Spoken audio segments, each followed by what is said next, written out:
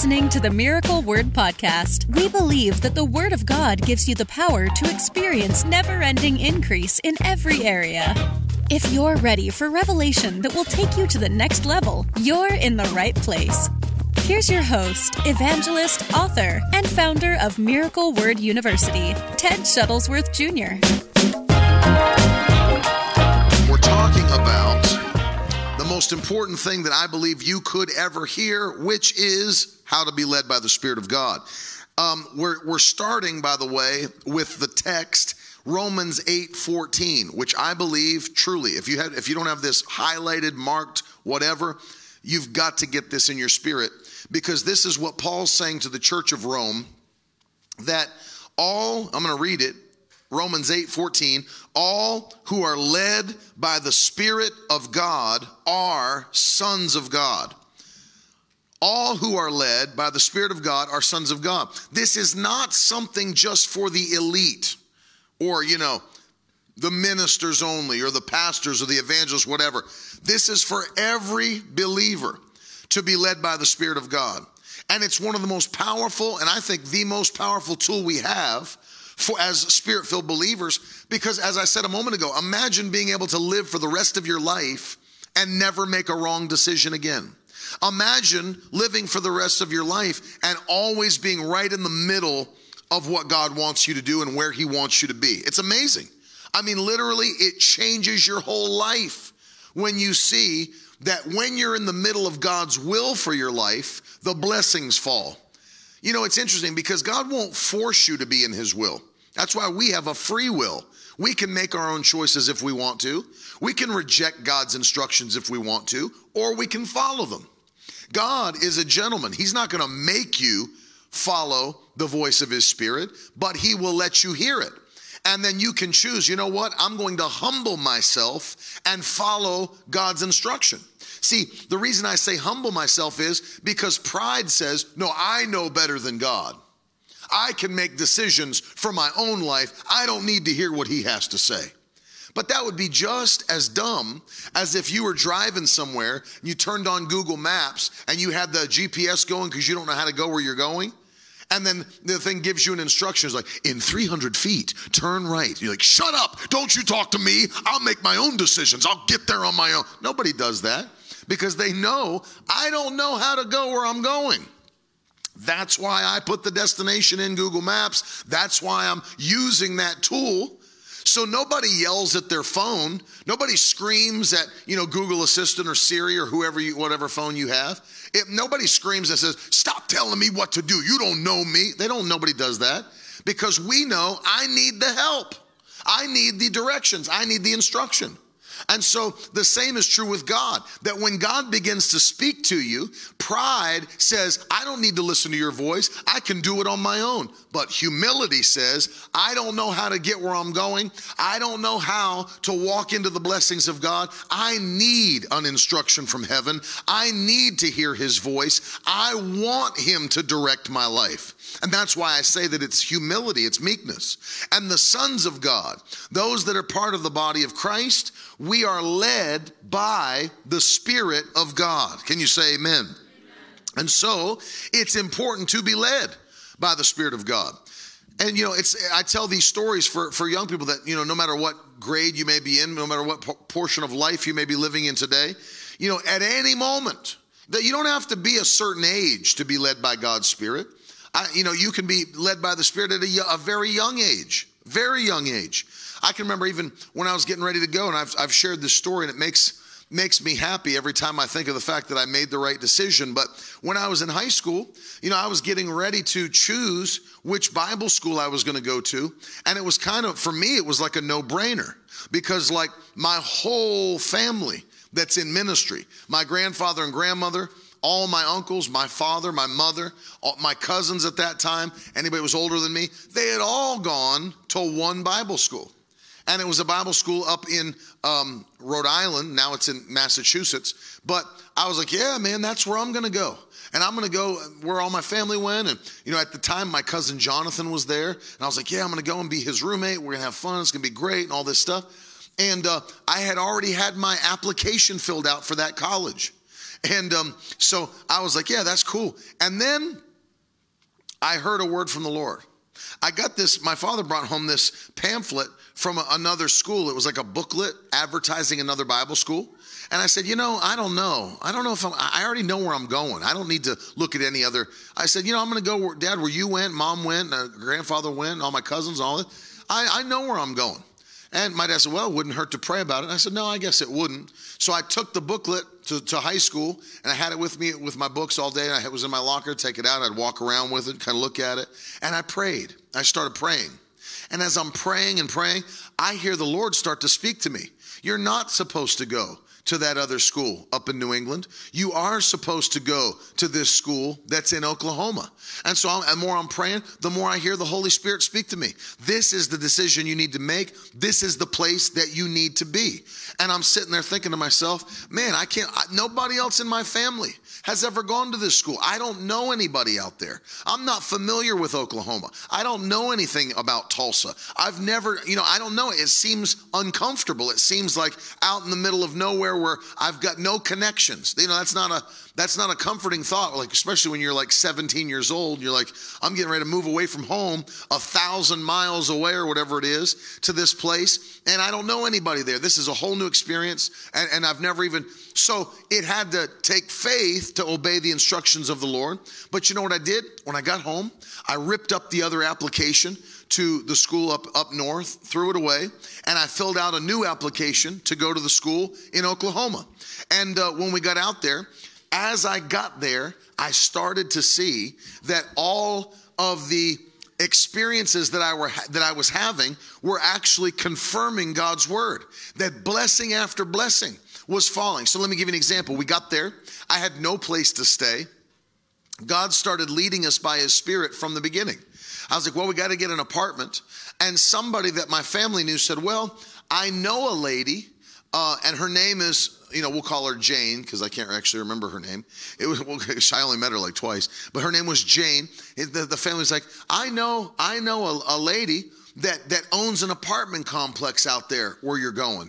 And the person actually said this to us, I just can't remember the name of her complex or like where it's located. But, it's like, well, why did you even tell me that? It's like, I know a person that owns an apartment complex. Not helpful. So he said, her name's Jane, but I can't remember, where it's at or anything. I said, well, cool. I mean, I don't know how else do you respond to that. So we go to breakfast, and they were like, let's go. My dad and I, my mom, were like, let's go look for apartments for you to rent to stay here for college. So we start driving, and then we get lost. We actually get lost in the city, and we turn in, and here's an apartment complex in a place called Broken Arrow, Oklahoma. We pull in to the apartment complex to ask for directions. We go into the main office of the apartment complex, and we look, and there's this lady sitting there that owns the apartments, and the name on the plaque, Jane. It's the very lady that the guy told us about, that he knew, his friend that owned an apartment complex. And here she is. She said, I've got a perfect place for you. We go over. It's wonderful. It's exactly what I need. Me and my roommate move in. So we go in. And then we were at breakfast at Cracker Barrel. One of the greatest men of God ever, Brother R.W. Shambach, was sitting at breakfast. And he said, before you go out looking for a job, I'm going to pray a blessing on you. So I was like, thank you, Jesus. So I lifted my hands, and right there we were. Brother Shambach laid his hands on me. He said, Lord, give him the best paying job in the city he could possibly have. And he laid his hands on me, and then we left. And we went out and started putting in applications. Well, we went to the mall. And I get to the Woodland Hills Mall, and we go in, and I'm putting in applications in all these stores in the mall. And then all of a sudden, we see like a suit store, a men's suit store. I was like, that'd be a good place. So if I'm in Bible school, got to be a preacher, be good to get discounts on suits. I'll work there. So I get ready to go put my application in. As I'm walking into the store, one of the greatest evangelists in the history of the world walks out. His name was T.L. Osborne. If you've never seen any of his crusades or his meetings or have never heard of him, it would be worth Googling, YouTubing them. The man, he held mass crusades in over 76 nations of the world. When I say mass crusades, I'm talking about like where there were 500,000, 800,000 people on fields where he would preach, sometimes over 1 million. Power of God would use him. Think about this. As he'd be preaching, people would just get healed and start passing wheelchairs over the crowd, crutches, braces. People just get healed instantly as he's preaching the gospel. And literally, he just walks out of the store while I'm walking in. A divine appointment. Everybody say that phrase, divine appointment. If you're watching online, put that phrase into the comments, divine appointment. One of the things you'll see as you're led by the Spirit of God is that there will be divine appointments, that God will set you up, meeting the perfect people, seeing the perfect thing happen. It'll be divine. It's divine appointments. And so T.L. Osborne walks out of that suit store. He's holding suits that he just bought because he was getting ready to go overseas to preach a pastor's conference. And he recognized my father, and he came over and he said, "What are you doing here?" He said, "Well, we brought our son to Bible school here. He's getting ready to go to Rhema, and he's out putting job applications in to get a job." He said, "Really?" And if you'd have to understand how he spoke. He spoke in a very odd way. But he looked at me and he said, "Wow, young man, lift up your hands," just like that. And so here I am. If you've never seen him, he looks like the Monopoly guy. He had like the mustache and the beard, and he was red hair. And he said, "Young man, lift up your hands." And we're standing like right next to the food court in the mall. It's like I can smell Chinese food, and I'm like lifting my hands in the middle of the mall. And one of the greatest evangelists in the history of the world. Now understand something. I was called into evangelism at 5 years old. And so God knew who I needed to be with, be next to, meet. And it was a blessing to be with my father, who not only traveled all around, and I got to meet all these people, but it's amazing the impartation that flows down. Think about it. At breakfast, Brother Schambach, one of the greatest evangelists in our generation, lays hands on me. At lunch, T.L. Osborne, one of the greatest evangelists in the history of the world, lays hands on me. He said, "Young man, lift up your hands." I'm like lifting my hands in the food court. He's laying hands on me, and the power of God hit me. He said, "Lord," and it's awesome. He prayed what Brother Schambach prayed in the morning. "Let him find the best paying job that he could possibly have in the city." And so for me, that would have had to have been a miracle, because like I've got no work experience at all. I never worked any jobs before. I was 17 and had just turned 18 to move out there in August. My birthday was a couple days ago. So I'm out there in August. I've got no work experience. I mean, like the only thing I've ever done was cut grass in my neighborhood. And then sometimes I'd go down to my dad's office and he would have cassette tape series of his preaching that I would pack into boxes, close them, and then tape them shut. That's not something awesome to put on a resume. You're like, "What work experience have you had?" "I will be the best box taper that you've ever had work at this store." He's like, "We don't need any box tapers." So it's like no work experience, no resume. And so I got back, put all those applications in. Now it's nighttime. I'm there in my parking lot of my apartment complex, and I'm unloading my car into the new apartment we just got, led by the Spirit of God. And as I'm doing that, a guy walks across the parking lot to me, and he goes, "Hey, what are you doing? Unload, you moving in?" I said, "Yeah." He said, "What are you doing here in Oklahoma?" I said, "Well, I'm getting ready to start as a student at Rhema Bible Training Center." He said, "Dude, that's awesome. I'm a student at Rhema Bible Training Center." He's like, next thing he asked, he's like, "Have you found a job yet?" I was like, "No, I haven't found any work yet. I put applications in." He's like, "Listen, you need to go and put an application in where I work." I was like, "Oh, well, where's that?" He said, "It's a place called Metris." And, he didn't really explain too much what it was. And I found out later, I would be on the phone all day collecting credit card debt for MasterCard. I was like, excellent job. And so I go down. He said, they're paying really good money for people to join up. They need more workers. I said, "Well, I'll go down there tomorrow and put an application in." And think about this. I go the next day, put a suit and tie on, shine my shoes up. I go down. I sit in the office of Metris. And this is just making me laugh because like I'm sitting in a corporate office as an 18-year-old with no job experience, looking around thinking like, I'm not even qualified to be here. Why am I even here? I fill out the application just thinking it's a long shot. Maybe they'll let me do something, maybe not. And so the guy reads it and steps out and looks at me in the waiting room, and he says, don't leave. He said, I'm not going to call you back. I'm going to interview you right now. I was like, ooh, that sounds good. You know, we went from just application to interview. So now he says, come into this room. So I walk in, you know, my suit and tie, 18 years old. And I was like, he said, sit down, let's talk for a minute. He goes, now he didn't really ask me too much about what I could do, which I thought was weird. He just kind of figured, you'll be able to do whatever we do here. But he asked me a question at the table, which I didn't know if this is like a common question. But he's like, how much money would you like to make? I was like, that's a great question. And the guy that I'd talked to in the parking lot had already told me, he's like, man, yeah. He's like, remember, this is like 20 years ago in the year 2000. So back then, imagine. He goes, yeah, I'm making like $10 an hour. And I was like, oh, man, that's awesome. Now remember this. In context, gas costs 98 cents a gallon in 2000 in Tulsa, Oklahoma. So, you know, that's just for your context.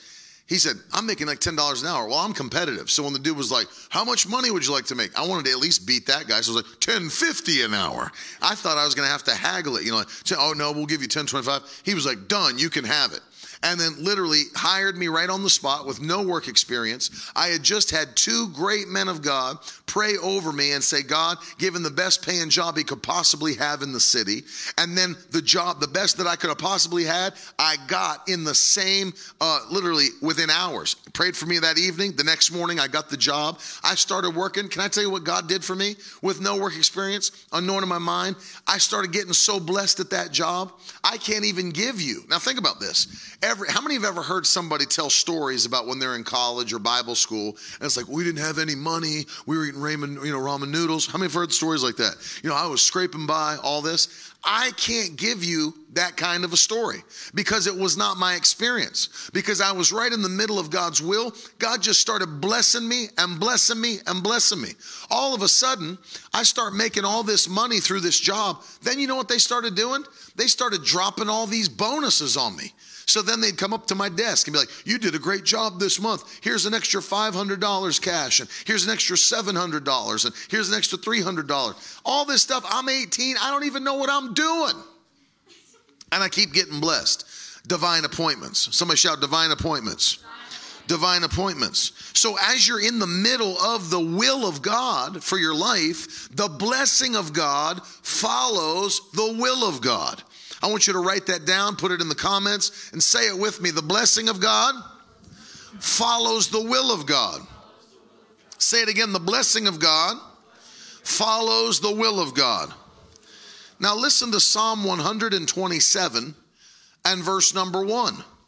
The Bible says, unless the Lord builds the house, those who build it labor in vain. Which means their work is worth nothing. Unless the Lord watches over the city, the watchman stays awake in vain. That means if God's not doing it, if he's not in it, then it's not going to work. It's not going to happen. So I want to make sure that whatever I'm doing in life, God is in it. I want to make sure that whatever I'm doing, God has directed it. Because if he directs it, guess what? The blessing's going to be on it. If he commands it, he will provide for it. If he leads you, he'll feed you. That's how it works. God's not required to pay for something he didn't order. Can you imagine going to like a restaurant and then like when you just like order a quesadilla and that's what you had for your meal. And then when the bill comes, it's like you look down it's like $120. Like $120? I just got a quesadilla. And then you look at the bill. It's like quesadilla, steak dinner, soup, salad, appetizers, dessert. And you look at the waitress like, I didn't order any of that stuff. No, but we want you to pay for it though. No, I'm not paying $120 when all I got was a quesadilla. You're not required to pay for what you didn't order. Amen. And the same is true with God. He's not required to pay for what he did not order. If he didn't order you to do it, he's not required to pay for it. And so the blessing of God follows the will of God. See, this is why it's so important for you to be led by the Spirit. Because if you're led by the Spirit, then also the provision of God follows you throughout your whole life. When you're doing what he asked you to do, then he's the one who provides for what you're about to do. Amen. And so there's ways that you can be led by God's Spirit. And I want to just touch on a few ways so that you understand, because it's wonderful to know I should be led by the Spirit, but it's a whole nother thing to know how to be led by the Spirit. Amen. And so I want to give you a few practical steps and avenues to know how you can be led by the Spirit of God. Obviously, we live in the New Testament. This is New Testament times we're in right now. In the Old Testament, they did not have the Holy Spirit living in them nonstop like we do today. Their bodies could not handle it. They weren't new creatures in Christ Jesus. So Jesus said it this way: I can't put new wine into old wine skins because they'll burst. And the same thing was true. You can't pour the Holy Spirit into a body that's not saved. You have to be saved first, then you're filled with the Holy Spirit. So understand, in the New Testament, every one of us is filled with the Holy Spirit. The Holy Spirit lives in us. So we have the ability to hear from God at any given moment. I want you to say that. I can hear from God at any moment. Say it again. I can hear from God at any moment. So here's what I want you to catch today. In the Old Testament, they were dependent upon prophets speaking to them, maybe an angel appearing to them. It had to come from the outside because they didn't have anything on the inside. But in the New Testament, we've got something on the inside, and he can speak to us. The Bible says that we have the Spirit of truth. That's the Holy Ghost. And that when he comes, by the way, if you need the reference for this, it's the Gospel of John, chapter 16. And I'm going to read to you verse number 13. Listen to this. The Bible says, John 16:13, when the Spirit of truth comes. Remember, this was written before the day of Pentecost. Jesus is speaking before he dies. When the Spirit of truth comes, he will guide you into all truth. He will not speak on his own authority, but whatever he hears, he will speak, and he will declare to you the things that are to come. So notice what Jesus is talking about. The Holy Ghost is going to come on the day of Pentecost, and he will guide you into all truth. Any truth you need to be guided into, any area of your life, the Holy Spirit will tell you how to get there. So the number one way, understand this, as a believer, the number one way that we are led by the Spirit is what he tells us personally in our spirit. We have to hone our lives to be able to hear the voice of God. Oh man, listen to this and write it in your notes. God is always speaking. It's just that people aren't always listening. You've ever heard somebody say something like this? I don't know why God's been so quiet. I've not been able to hear. You never heard people talk like that? He's been so quiet. He's not been speaking to me. No, God's always speaking. It's just that people aren't always listening. God's always speaking. It's just that people aren't always listening. Let me give you an example. You all, I'm sure, have a phone. Can you imagine? Or has this ever happened to you where you'd be like maybe in a car driving, somebody's driving you somewhere and you're having a conversation with somebody via text message and you're texting back and forth and you're like talking about something that's pretty important. And as you're talking, all of a sudden they're like not responding to you anymore. And you're like, what the heck? That's like, I'm offended by that. We were having a very important conversation. Now I'm writing all this stuff and they're not texting me back. And you're like getting upset at your friend, like, why won't they text me back? But then you look up at the top and the person who's driving, you drove to a place where there was no signal. Have everybody had that happen?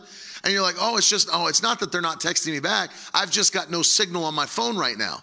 And then all of a sudden, when your phone gets back into signal, all these texts drop through on your phone. It's like ding, ding, ding, ding, ding, all at once.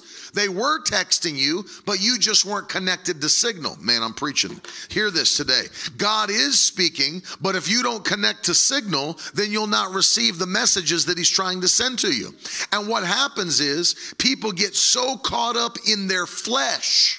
People get so caught up in the natural realm that they're not connected to heaven's signal. They're missing the messages. It's not that God's not speaking. It's not that he's not sending messages. It's that we're not connected to signal to receive what he's saying. So what do we have to do in order to be connected to heaven's signal so that we can hear the messages? Well, the thing that fights back against your spirituality is your flesh nature. Catch that. It is your flesh nature. It's your natural self. And actually, Paul wrote a letter to the Galatians. You know what he said to them? Listen to this. I'll read it to you. I want you to mark the reference in your notes. It's Galatians 5 and verse 16 and 17. Galatians 5, verses 16 and 17. Put the reference in the comments as well. Listen to what he said to them. He said, but I say, walk by the Spirit, and you will not gratify the desires of the flesh. Now catch verse 17, because this is very important. Very, very important. For the desires of the flesh are against the Spirit, and the desires of the Spirit are against the flesh. For these are opposed to each other to keep you from doing the things that you want to do. You see that? The flesh fights against the Spirit. Like, for example, that guy Willis McGee that just jumped on YouTube, that just commented, he's going to manipulate the word of God and try to ask you for money. So Willis, let me just say, that sounds like to me that you want to sow a seed into our ministry. So if you'd like to, you can go to miracleword.com/give, Willis, and just click the button, and there's a form that'll come up. And thank you, Willis McGahee, sorry. Thank you, Willis McGahee, for becoming a partner with our ministry and for sowing a monthly seed. We love you and appreciate you. Thank you for pushing this ministry forward to see souls saved. God bless you very much for doing that. So the flesh fights against, I'm trolling trolls. Flesh fights against the Spirit. It never fails. And let me tell you this, I don't care how old you get. You could be 70 years old. If Jesus tarries, your flesh will still fight against your spirit. It never stops fighting. There are two forces that are opposed to each other. The flesh is always opposed to the Spirit. And think of it this way. Until the day that the rapture happens and your body is glorified by God, because that's what will happen. We'll have glorified bodies. But until that day, our flesh will fight against the Spirit. And so what did Paul say was the remedy to get around this? Because you have to have a remedy, or else you'll never be able to do what you want to do spiritually, because your flesh will always fight against it. So Paul had a remedy for this that's found in 1 Corinthians chapter 9 and verse 27. Listen to what Paul said. And now remember, when he's saying this, he's saying it about himself, and he's the most powerful apostle in the New Testament. I mean, outside of Jesus, and we asked before we went live, I asked the question that I tweeted today. I asked everybody here that's in the church, I said, who would you want, if you could only listen to one preacher for the rest of your life, dead or alive, who would that preacher be? Well, two great answers were given, Jesus and Paul. It's not really fair, like, when those were the two people that basically gave us the Bible. So, but think about this. Paul, the most powerful apostle in the New Testament, says this about himself. What does he say? He said, verse 27, I discipline my body and keep it under control. You see that? Look at this. The Greek actually says it this way. I make my body a slave. Think about that. He said, I discipline my body and I keep it under control, or make it a slave, so that after having preached to others, I myself will not be disqualified. Well, disqualified from what? From heaven. You know what he's saying? If I don't keep my own flesh under, then I could preach to other people my whole life, but not be living for Jesus, and at the end of my life, go to hell. So I keep my flesh under. I tell it to do what it should. Think about that. What he was saying. Now, doesn't this blow your mind that Paul says, I keep my flesh? You know what he's saying? Think about that for a second. I keep my flesh. It's like him saying this, I clean my shoes. Well, let me ask you a question. Are your shoes you, or are your shoes your shoes? Do you take your shoes to the doctor, like when it's time for a checkup? Say, after you've checked me, also check my shoes. They're also me. No, your shoes are a different thing than you. So isn't it interesting how Paul says this? I keep my flesh under.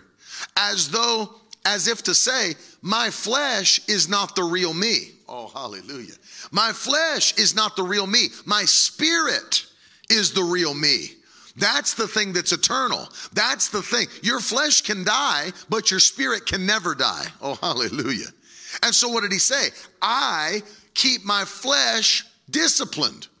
That's what he's saying. My spirit's in control of my life, and it keeps my flesh under control. That's why he said to the Galatians, if you'll walk in the spirit, you won't fulfill the lusts of the flesh. That shows you can walk in the spirit. And so there are daily disciplines. I want you to write this down. There are daily disciplines that keep your flesh under. What can you do as a Christian to keep your flesh disciplined? Well, number one, you have to pray on a daily basis. You got to pray on a daily basis. If you don't pray, you're missing that connection with heaven's signal. See, this is a mistake a lot of people make. They think prayer is a one-sided conversation. They think prayer is just you talking to God, talking to God, talking to God, talking to God. But how many people would actually like to talk to somebody that just does all the talking? How irritating is that if you have a conversation with somebody, but they never let you talk? They just talk. And every time you start to try to talk, they talk more and cut you off. That's annoying. Nobody wants to have a conversation with somebody like that doesn't let you talk. And that's why prayer is not one-sided. Listen to this, and I want you to put it in the comments. I want you to write it in your notes. Prayer is not a monologue, it's a dialogue. Prayer is not a monologue, it's a dialogue. And in fact, the most important part of prayer is not what you say to God, it's what he says to you. Woo, hallelujah. The most important part of prayer is not what you say to God, it's what he says to you. Amen. I want to hear from him, because if I hear from him, then I've got, see, this thing that we're talking about, being led by the Spirit, you can't be led by the Spirit if you can't hear the Spirit. So what do? I keep myself in a constant relationship of prayer with the Lord, because I don't just want to talk to him, I want him to talk to me. See, when you love somebody, you want to hear their voice. That's why, like even when I was dating my wife, Carolyn, we're so in love. We'd get on the phone at night, and we'd be talking to each other, and that's where you get this kind of stuff. No, you hang up first. No, you hang up. No, you hang up first. Gets real creepy when you fall in love. Put the phone on the pillow. I want to hear you breathe as you fall asleep. You don't want to get off the phone. When you love somebody, you don't want to get off the phone. You don't want to stop talking. You want to hear what they have to say. It's like guys. We become, you know what guys do? We become super interested in stuff we were never interested in when we get a girlfriend. It's like, wow, never heard of anything so amazing. That's awesome. Tell me more about eyebrow threading. That's so cool.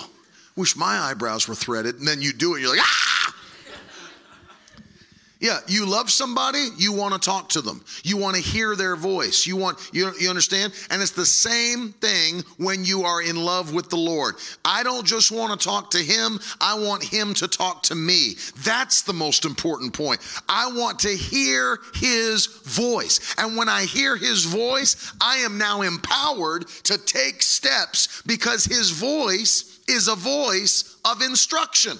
Oh, Hallelujah. And when he speaks, I know which way to go. And when I know which way to go, that's where the blessing is. That's where the increase is. That is where the healing is. That's where my purpose is. See? And that's why I want to hear his voice. I want to know what God wants me to do. It's funny because even when I was younger, and still to this day, if I meet anybody, any man of God or woman of God, that God has powerfully used them in their life, I always ask them a question. I say, if you could go back in time and tell the 20-year-old or 30-year-old version of yourself one thing you've learned after all these years, what would be the instruction you'd give the younger you? Do you know almost every single one of them gives me the same exact answer? Blows my mind because some of them don't even know each other.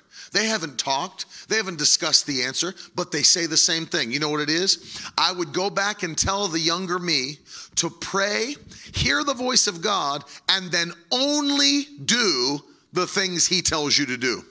Don't do anything outside of that. Do only the thing he tells you to do. You know why? People get in trouble when they start making their own plans for their life instead of following God's plans for their life. Only do what he tells you to do.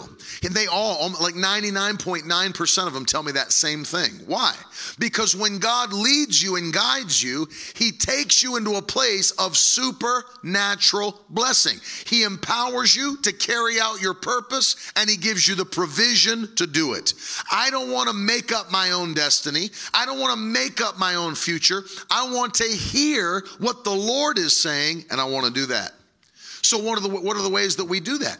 We have to keep disciplines intact in our life. Prayer is a major discipline of the believer. It's the thing Jesus did all the time. You know, Jesus, if he was going to be used by his Father, he would have had to hear from his Father. What did he say? He said this, I don't speak on my own. I don't just say whatever I want to say. I say what I hear the Father say. Think about that. He said, I only say what I hear my Father say, which means the moment he stopped hearing from his Father, he was a mute. Think about that. The moment he stopped hearing from his Father, he had nothing to say. So what did he do? He would get up early before the dawn and he would pray and he would get in time with the Lord and God would download words for him and what he would do for the people and give him empower him to minister and to heal the sick. Sometimes Jesus would pray all through the night, the Bible says, Luke 6. And there were always times where he would leave the crowd. He would leave the crowd and he would go and pray, get by himself and pray. That's why it's so important. We see it modeled by our Lord and Savior, Jesus Christ. He was a man of prayer. Hallelujah. Somebody shout, a man of prayer.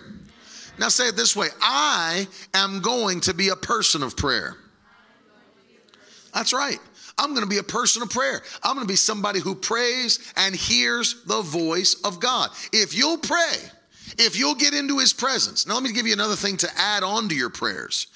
Obviously, this is something you can't do every day, but there should be times throughout your year that you do it. It's fasting and prayer.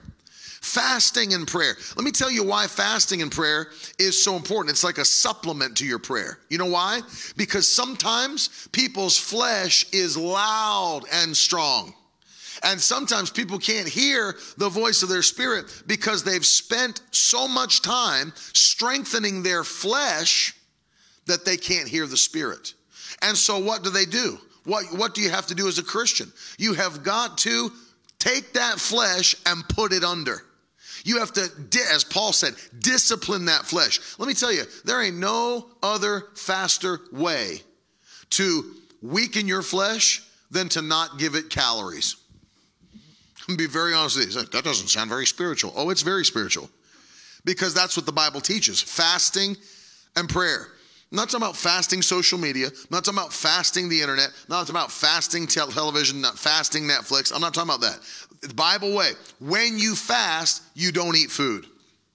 There is no faster way to weaken the flesh than to fast and pray.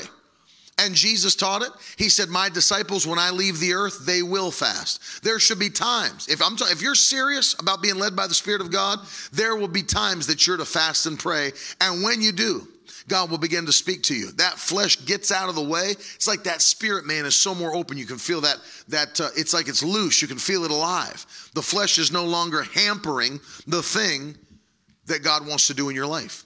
So fasting and prayer. Another way you can be led by the Spirit. So the first is you can hear the voice of God for yourself.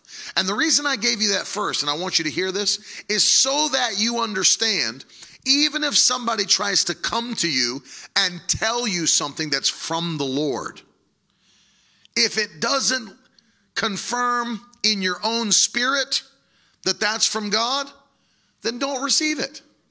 Don't receive it. Because there's a lot of people that would love to prophesy you out of what God would have you to do.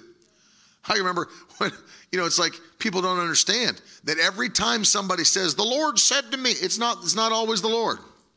It's like when my dad first went to Bible school. He was coming across the courtyard of his Bible school, and this girl came up to him. And my dad's very kind. He said, now listen, nobody is ugly. There's no ugly people, but this girl was close.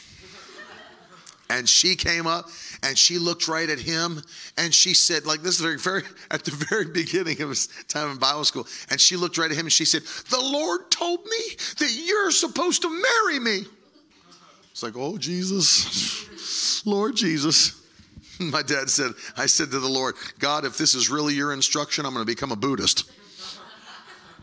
And so he said, the Lord, but he's sitting there thinking, what can I say to this girl? Because now she's pulling the God card on me. God told me this. He told me you're supposed to marry. So what am I supposed to say? He said, Lord, give me something that I can say back to her. And this is what he said. He said, when the Lord tells me, I'll tell you. Think about that. You know why? Because God doesn't just speak to one or just a few. He speaks to all of us. And I'm never going to let somebody just come prophesy my future to me and push me into something God never called me to do because they said, thus says the Lord. If God didn't tell me, then it's not my responsibility to carry it out. In fact, in the New Testament, think about this. In the New Testament, we are not led by prophets. We're led by the Spirit. Write that in your notes. You need to hear it. In the Old Testament, they were led by prophets because they weren't filled with the Spirit. But in the New Testament, we are not led by prophets. We're led by the Spirit. Hallelujah. I want you to catch this because remember, that was the whole point of when Jesus was crucified. Does anybody remember what happened in the temple? There was a curtain there that separated the most holy place from everybody else. Does anybody remember what happened when Jesus was crucified? It was torn into two pieces. Now, we all know you couldn't just go into the most holy place unless you were the priest. Nobody could go in there. That's where God's presence dwelt. So you couldn't just walk in, do everything you want. They actually had to have the priest go in there, and that's who only one was allowed. But this is what God was saying. Now that Jesus has died for your sin and made you a kingdom of priests, I'm tearing that thing open and letting my Spirit out into the world. And now every person, the Bible says this about us, that we are kings and priests. Somebody shout, I'm a priest unto God. If you are, you know what that means? He just qualified you to be in his presence at all times. And now it's not just the Levitical priest that could walk in. Every one of us can be in the presence of God. So we don't anymore have to be led by prophets. We're led by the Spirit of God. He can speak to us. My father has said it this way for so many years. God does not have an unlisted phone number. You can call him for yourself. You can speak to him for yourself. You don't have to wait for the pastor to tell you what to do, a prophet to tell you what to do, an evangelist to tell you what to do. He can speak to you individually. And that's important to understand. It should be the first way that a mature believer hears from the Lord. You're in danger if you're always waiting for somebody else to tell you what you should do. Because then your life is guided by other people and not the Spirit. And let me tell you, many times, other people have their own agenda for your life. I.e., the Lord told me you're supposed to marry me. You understand? So be led by the Spirit. Number 2, we're led by the Word of God. Every day you should be reading this Bible. Every day. Not this one. This one's mine. You read your own. But I mean, every day you should be in the Word of God. This Word is life.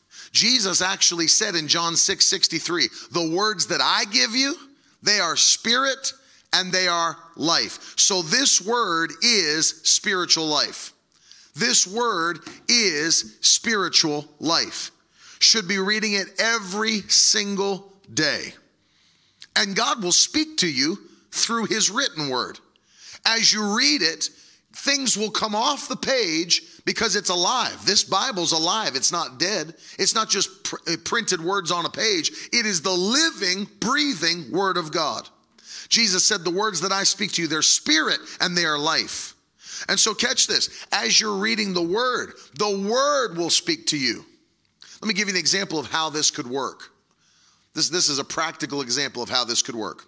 Imagine, for example, you're dating somebody that's not saved. You're saved, you're filled with the Holy Ghost, but you're dating somebody that's not saved, and you think to yourself, well, it's all right, I'll win them to Jesus, and I'll French kiss them into the kingdom, whatever you're thinking. And then all of a sudden, you're reading the Word one day, and you start reading 2 Corinthians 6, and then you get to verses 14 through 18, and then you start reading, and the Bible says, do not be unequally yoked with an unbeliever. For what partnership has righteousness with lawlessness? What fellowship does light have with darkness? What accord does Christ have with the devil? What portion does a believer share with an unbeliever? What agreement has the temple of God with idols? For we are the temple of the living God.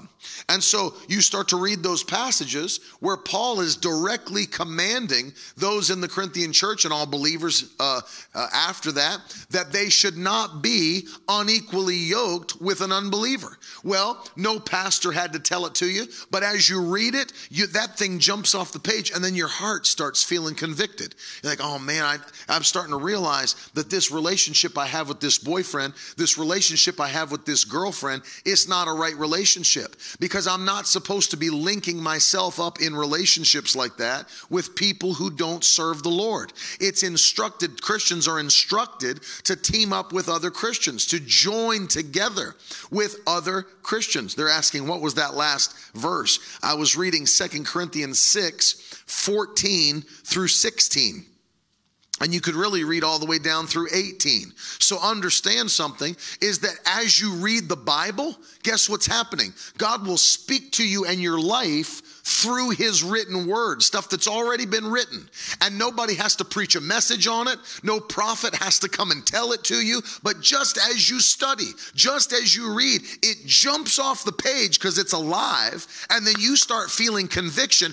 What are you doing? To make a change in your life based on what you read in the Word. So what is God doing? By His Spirit, because His Spirit and His Word agree, by His Spirit, He's having you make a life change, a change of direction by the thing that was already written in the Word. And so you get conviction and you are led to do something different because of what you read. Oh, hallelujah. Somebody shout amen. I remember one time I was preaching at a youth camp up in Maine. It was packed with young people. And I said, how many of you here tonight? And it was like one of the first nights. I was like, how many of you here tonight? You're dating somebody that's unsaved. Lift your hand. And like 90% of the crowd lift their hand. I was like, wonderful. Listen, tonight, they thought I was going to say, we're going to win them to Jesus. I was like, tonight when the service is over, call them and break up with them. Everybody's like, hand goes down. Every hand shot down. And then I pulled out 2 Corinthians 6. Verses 14 through 18, and encouraged them. See, because relationships will make you or break you. Remember this. What if you're living for the Lord, and you want to please God with your life, but you've got a boyfriend or a girlfriend who refuses to live for God, not saved? Guess what? Guess what's going to happen? They're going to have desires that are different than your desires. Because you want to please God, they want to please themselves. What are you going to do when there's sexual temptation? Well, if you really loved me, we would take this relationship to the next level. What do you do when pressure comes? What do you do when manipulation comes? What do you do when they keep putting that in your ear? Are you going to fold and say, well, I do love them and I do want to stay in this relationship. I do want to go to the next level. What are you going to do? Because remember what I said, your flesh is also fighting against your spirit. Your flesh is also tempted. So what are you going to do? If you're hooked up with somebody that does not want to serve the Lord, they're going to pull you towards sin every day. Because remember this, somebody who's not saved doesn't have the capacity to live free from sin. Doesn't have the capacity to do it. So understand that the Bible is teaching that, and this is like an example of something that would convict your heart and pull you to make a life change, is that the written word says, instead of doing all that back and forth and battling and dating relationships and issues, just don't be connected to an unbeliever. And then just by the word of God, you can then be led by the Spirit of God, and it leads you into what? Blessing. Leads you into your purpose, keeps you from being destroyed, keeps you from being hurt, keeps you from being broken. So you can be led by hearing his voice in your spirit, or you can be led by the written word of God as you're reading it. And then finally, I'll give you this before I pray for you. The final way that I'm going to teach you today to be led by the Spirit of God is to receive a word from a man of God, woman of God, or another believer.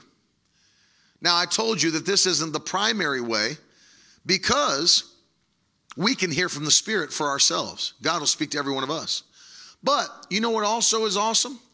Is that even though there are Christians, here's what you have to remember. All Christians are at different levels of faith. All Christians are at different levels of maturity. And so isn't it nice? Like, for example, isn't it nice that even though my son is 4 and can't tie his own shoes, I don't look at him and say, you're a human being, tie your own shoes. You're a person. You have hands. You have motor skills. What's your problem? Why can't you tie your own shoes? Like, that's pointless for me to do that. He will be able to one day, right? But what did God do? God gave him parents that can help him, train him up, and show him how to do what's right. So I can actually come down and say, this is how you do it, and show him how to tie the bow and put it through and make it tight. I can teach him. I could yell at my daughter, how come you can't ride a bike without training wheels? What's your problem? You're a human. But that doesn't help. You know why? She's at a different level of development, different level of maturity. Instead of doing that, what did God do? Sends people that help you and teach you and show you the way. Amen. And that's the same in the body of Christ. Not every person sitting in a chair at a church is literally riding at the maximum maturity level, maximum faith level. That's why God created the church. The Bible says he set gifts in the church to perfect the saints, which means the saints aren't perfect yet. Which means we need the fivefold ministry gifts. We need pastors. We need evangelists. We need apostles and prophets and teachers. We need all of them. What do? Perfect the saints. So maybe you've been in the services and you've seen it even at night. And the Spirit of God's moving. I may call somebody out, give them a word from the Lord and speak to them, say what the Lord has for their life. Well, listen, couldn't he just tell that person that thing himself? Yes. Of course he could. But this is also why the gifts of the Spirit work, because sometimes people are at a level in their life, maybe they're discouraged, maybe they're broken, maybe they've been hurt, maybe they're not at the maturity level to hear clearly, maybe their flesh has taken their life over and they don't hear, like I said, not connected to signal. So God will use men and women to come and speak a word to you in faith, and then that thing comes into your heart and you receive it, and the Holy Spirit confirms it in your own heart, and then you're led by the Spirit. Amen. So God uses it to assist you. God uses it to build you up. So he won't just speak to you only, and he won't just give you his written word, but sometimes he'll use somebody else to give you a word of encouragement, a word of direction, a word of prophecy, and you'll receive it. Amen. The difference, now catch this, because I'll make this one more time. The difference between Old Testament and New is that if a prophet gave them a word in the Old Testament, it was the end of the game. Because see, they weren't filled with the Holy Ghost. They didn't have a direct connection with God, and they depended on the prophets to know the way to go. But see, in the New Testament, every one of us is filled with the same Spirit that anointed those prophets in the Old Testament, the Holy Ghost. And so just as clearly as God could speak to them, he can speak to us. Hallelujah. Just as clearly as he could speak to them, he can speak to us. What am I teaching you? That no matter what it is that you're planning to do with your life, you may not be planning to be a minister. Maybe you're going to become a lawyer. You're going to go into law. Maybe you're going to go into politics. Maybe you're going to go into the medical field. Maybe you're going to go into become a veterinarian. Doesn't matter. It doesn't mean God won't lead you and guide you in every single step. God doesn't just lead preachers. He leads every believer to do what they're called to do. And here's what's powerful. God makes all of his children ministers. Because notice, every one of us has been given the Great Commission. All of us are supposed to win the lost. All of us are supposed to heal the sick. All of us are supposed to cast out devils. Every single one of us is empowered to do the work that Jesus did. And so I want you to catch this. Those of you that are watching, those of you that are here, I want you to catch this, that it's so important to be led by the Spirit, because even in the midst of you being a doctor or a lawyer or a veterinarian or a plumber or whatever it is you're going to do, while you're doing what your job is, you can also be doing what your calling is. Hallelujah. You can be doing what your calling is. I mean, think about this. I was talking to Miss Luenda the other night. Maybe she's on the broadcast today. And she works and she does some work with rehabilitation, nursing, all this stuff. And there's people that come through there that are strung out on drugs, OD'd on drugs, all this stuff. People that have issues in their life. And, she's there doing the actual work in the medical center. But she's also full of the Holy Ghost. So while she's ministering to those people by her job, doing what she's supposed to do, she also sometimes has that opportunity to minister to them spiritually and to lay her hands on them or to pray for them. And they'll start to break down and cry as the power of God's touching them. And in the midst of doing her job, she can also accomplish her purpose. Oh, hallelujah. I said, hallelujah. I said, hallelujah. And no matter what, you could be a student. When they open schools back up finally and you go back to school, you'll be able to be led by the Spirit in school. You'll be able to talk to people in school. I mean, it was that girl in West Virginia just a few years ago who felt the power of God come upon her. And in the hallways of her public high school in southern West Virginia, she started preaching the gospel to friends in the hallway. And the fire of God hit that high school. I don't know if you followed this story at all, but just a couple of years ago. And she's preaching in her high school and people are getting saved. Her friends are getting saved. Well, the power of God. Now think about it. This ain't a Christian school. It's a public school. The school saw that something was happening and said to her, well, you can have like a club, like do it like a Bible club or whatever. And so many students started coming to hear the word of God preached and to feel the power of God and get saved, that the school had to give her the auditorium of the school to have students come. And soon she was packing the auditorium with the power of God touching the students. And then there was so much. I want you to think about this. It got so big in their public school that the auditorium, couldn't even hold what God was doing. And they had to give her the football field and the stands. They moved it out onto the school football field. It was packed with students, not just from that school, but coming around from other schools. And she started inviting preachers to come preach. And a youth revival broke out in southern West Virginia. They started having preachers come in and preach the meetings at night until you know what happened? The football field became too small and they had to go rent like a civic center, like auditorium in the city and move it into there. And the power of God swept through amongst the students and the power of God moved. Why? Why did that happen? Because one girl, one student in the school felt the anointing of God to minister to her friends and stood up and began to preach the gospel and watch God move. It started at a small level, but because she was led by the Spirit of God, it broke out to a large level. And what I'm telling you, it's so powerful to see people used by God because they're led by His Spirit. If you'll just be led by His Spirit, there's nothing you can't do for the Lord. There's nothing you can't accomplish. There's nothing you can't see take place. The mighty power of the Holy Ghost will use you before it's too late. Why do I say too late? Because Jesus is coming back, and he's coming back very soon. That's why I want every one of you to be not only filled with the Spirit, but I also want you to be led by the Spirit.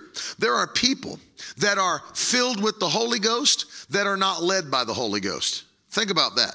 There are people, they're filled, they speak in tongues, but they never listen for his voice. They never obey his instructions. I don't want you to just be filled with the Holy Ghost. I want you to be led by the Holy Ghost. And I'm telling you, that's what God is going to use you to do. And I want to finish a little bit differently today on this session, because I know it's our last morning session, but I want to finish, as this is the most important message that I believe you could hear as a Spirit-filled believer. I want to pray for every one of you. I want to lay hands on every one of you and ask God to not only fill you fresh with the Holy Ghost, but to let you clearly hear his voice, to empower you to accomplish your purpose in life. And let me tell you something, don't be discouraged. Every person has a purpose. Don't ever look at yourself and think, well, I'm purposeless. No, you're not. If you're saved, if you're filled with the Holy Ghost, you've got a powerful purpose upon your life. And I want to pray for every one of you. So I want you to, if you would, stand up on your feet. And if you would, just come to the altar. And if you would, just line up across this altar. Because before we pray, before we close, I want to pray for every single one of you. And you're going to have to probably group in because there's not enough space really for the altar for everybody. So just come around to this side. If you have to kind of go up, move all the way down to the wall, if you will, because we got people. There we go. Yeah, just kind of spread out because we have probably too many for the altar area. But yeah, come in just one line, shoulder to shoulder. Those of you that are watching, I'm going to pray for you. I'm going to ask God that in these final moments of time before Jesus comes back, that the Lord would anoint you with his fire to do what you're called to do and to accomplish your purpose. It does. Listen once again. It doesn't matter your age. It doesn't matter your age. You might be watching on the broadcast and you're 70, 80 years old and think my time's up. It's not up. You can never be past your prime if you're filled with the Holy Ghost. You can never be past your prime if you're filled with the Holy Ghost. Can you say amen? So I want you to lift your hands if you would, and those that are online, want you to lift your hands because the power of God's going to touch every one of us today. And this is the way I want to finish this week of day sessions, is to see God touch us, for us to receive an impartation from his Spirit, because that's really the most important thing. It's the most important thing. It's not just about God using preachers. It's about God using believers. And every one of us is empowered and in position to be used by God. Can you say amen? So every hand lifted, I'm going to lay my hands upon you. And I want to pray for every person first that's watching. Father, I thank you for every faithful person. Every faithful person that's watching this broadcast or maybe listening later on the podcast. And I'm asking you today to fill them fresh with the fire of the Holy Ghost in Jesus' name. I'm asking you, Lord, in Jesus' wonderful name, that you would empower us to accomplish our purpose. Lord, I pray you give us a boldness like we've never had to accomplish the mighty purpose that you've placed upon our life. Souls will be saved in Jesus' name. Lord, even these young ones, let them come up in the power of God. Use them mightily for your glory. In Jesus' name. I pray, Lord, that you'd give every one of us open ears, open eyes, to not only hear and see, but to have the boldness to do what we've been called to do. In Jesus' wonderful name. Lord, open doors for these young people. I pray you give them opportunity after opportunity. Hallelujah. To be used by your Spirit. Lord, I pray that many will come into the kingdom because of their faithfulness. In Jesus' name, fresh fire of the Holy Ghost come upon every one of them. Lord, thank you for their faithfulness. Lord, thank you that you're using them, that you've called them, that you've set them apart. In Jesus' name, I pray by the power of the Holy Ghost that you would keep them from harm and danger. Keep them from every wicked attack of the devil. Keep them from relationships that would cause them to be broken. In Jesus' name. Keep them from sickness and disease. Use them for your glory. In Jesus' wonderful name. We thank you, Lord, that you have brought them into the kingdom, and that from this day forward, a new and fresh anointing, power of God, is coming upon them. Thank you, Jesus, for a hungry generation. Thank you, Lord, for a generation of people that will not compromise what the Word of God says, in the wonderful name that's above every name. In Jesus' wonderful name. Receive it, receive it, receive it. Lord, keep them from temptation. Keep them living holy in Jesus' name, and use every one of us. I pray for those watching. God, let this be the greatest 4 months that they've ever seen in Jesus' mighty name. I pray that you would bless them so abundantly that it would turn the heads of natural men and women, that they would see the goodness of God. Hallelujah. Use them for your glory. Let this be a year where revival hits our churches in America. Let this be a year where the Spirit of God sweeps through this country and destroys every wicked antichrist agenda by the power of the Holy Ghost. Lord, I thank you, Lord. This is our greatest hour to be used by your Spirit. Jesus is coming, and we will not stop until we see what you have planned for this final generation. In Jesus' mighty name. And everybody shout aloud, amen. Amen. You guys can be seated. Listen, for those of you that are watching online, I'm gonna ask you to do exactly what NFL Sports Talk on YouTube does not want you to do. Exactly what Willis McGahee on YouTube does not want you to do. I'm going to ask you to sow a seed into this ministry. If you're blessed by it, I love that. Alex, scroll back up to that comment. That cracked me up. Do not let your children around this man. Do not sign any paperwork or documents with him. Do not give him money. The caps lock button is stuck on. Do not disclose financial information to this false teacher. I love it. Do not tell this man personal information. Do not let your children near. Do not disclose financial information to this demon. And so, I'm going to ask every one of you that are watching today or listening on the podcast to do exactly that. Nick Hancher says on YouTube, NFL Sports Talk, I've signed many documents. What should I do?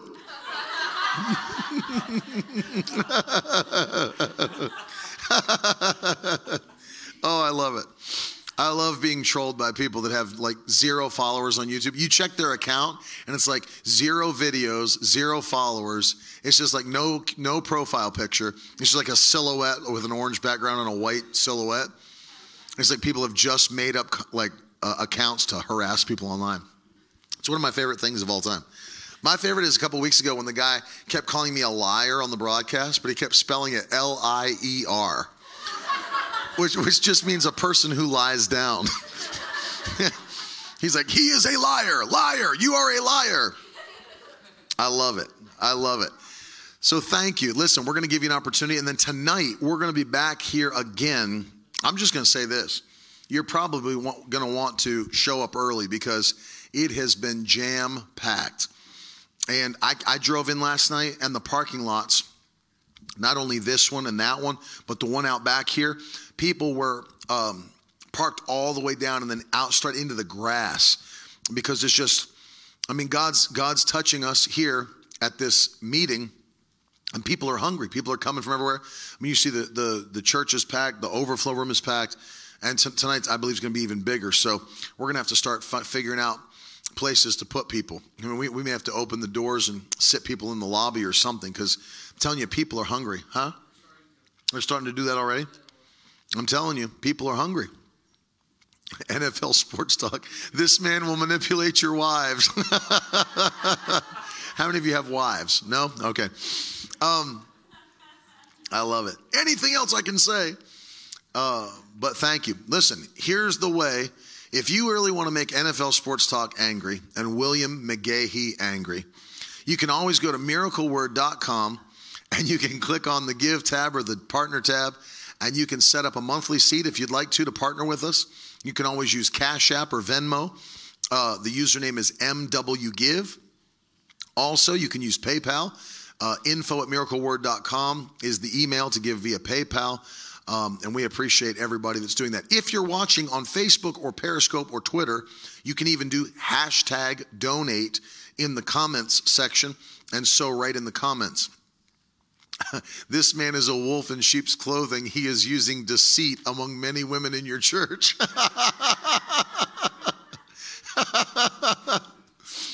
Oh, Living Waterway, Ashley Melton said, so you're saying I shouldn't sign my house over to him? I love you guys, man. Thank you for hanging with us today. Great crowd on, that's what another person said about me. You look like an unsuccessful cult leader. You look like you have a really small cult somewhere. But we love you, man. We thank you so much for hanging with us. Listen, I've enjoyed ministering to you guys every single day, and I'm proud of you. I'm excited for a generation like yours that's very hungry. I mean, you wouldn't be here in the morning hearing, preaching, teaching if you weren't hungry. People that are watching online, you wouldn't be watching and staying hungry if you weren't ready to do something great for the Lord. And I thank God for every one of you, minus NFL Sports Talk and William McGahee. But I'm proud of every one of you, and I'm telling you, we're stepping into the greatest days we've ever seen. You guys believe that? Greatest days we've ever seen. And I'm looking forward to what God's going to do in these final moments of 2020. Last 4 months, they're going to be glorious. Amen. Let me pray a blessing over you before we go. Father, thank you for every person watching, those that are here. Lord, bless them as we go. We thank you that angels are watching over us, taking care of us. We thank you that you've protected us supernaturally. No sickness, no disease can come near our dwelling place. We thank you that you're blessing us abundantly. Lord, for every person that's sowing seed, we thank you that our harvest is coming back to them in Jesus' name. We give you glory and praise for your goodness. Thank you for calling us into the kingdom. Thank you for making us your children. We praise you. We love you. We give you all praise and glory in Jesus' name. If you believe it, clap your hands and shout amen. We love you. We'll see you tonight at 7 o'clock. Be blessed.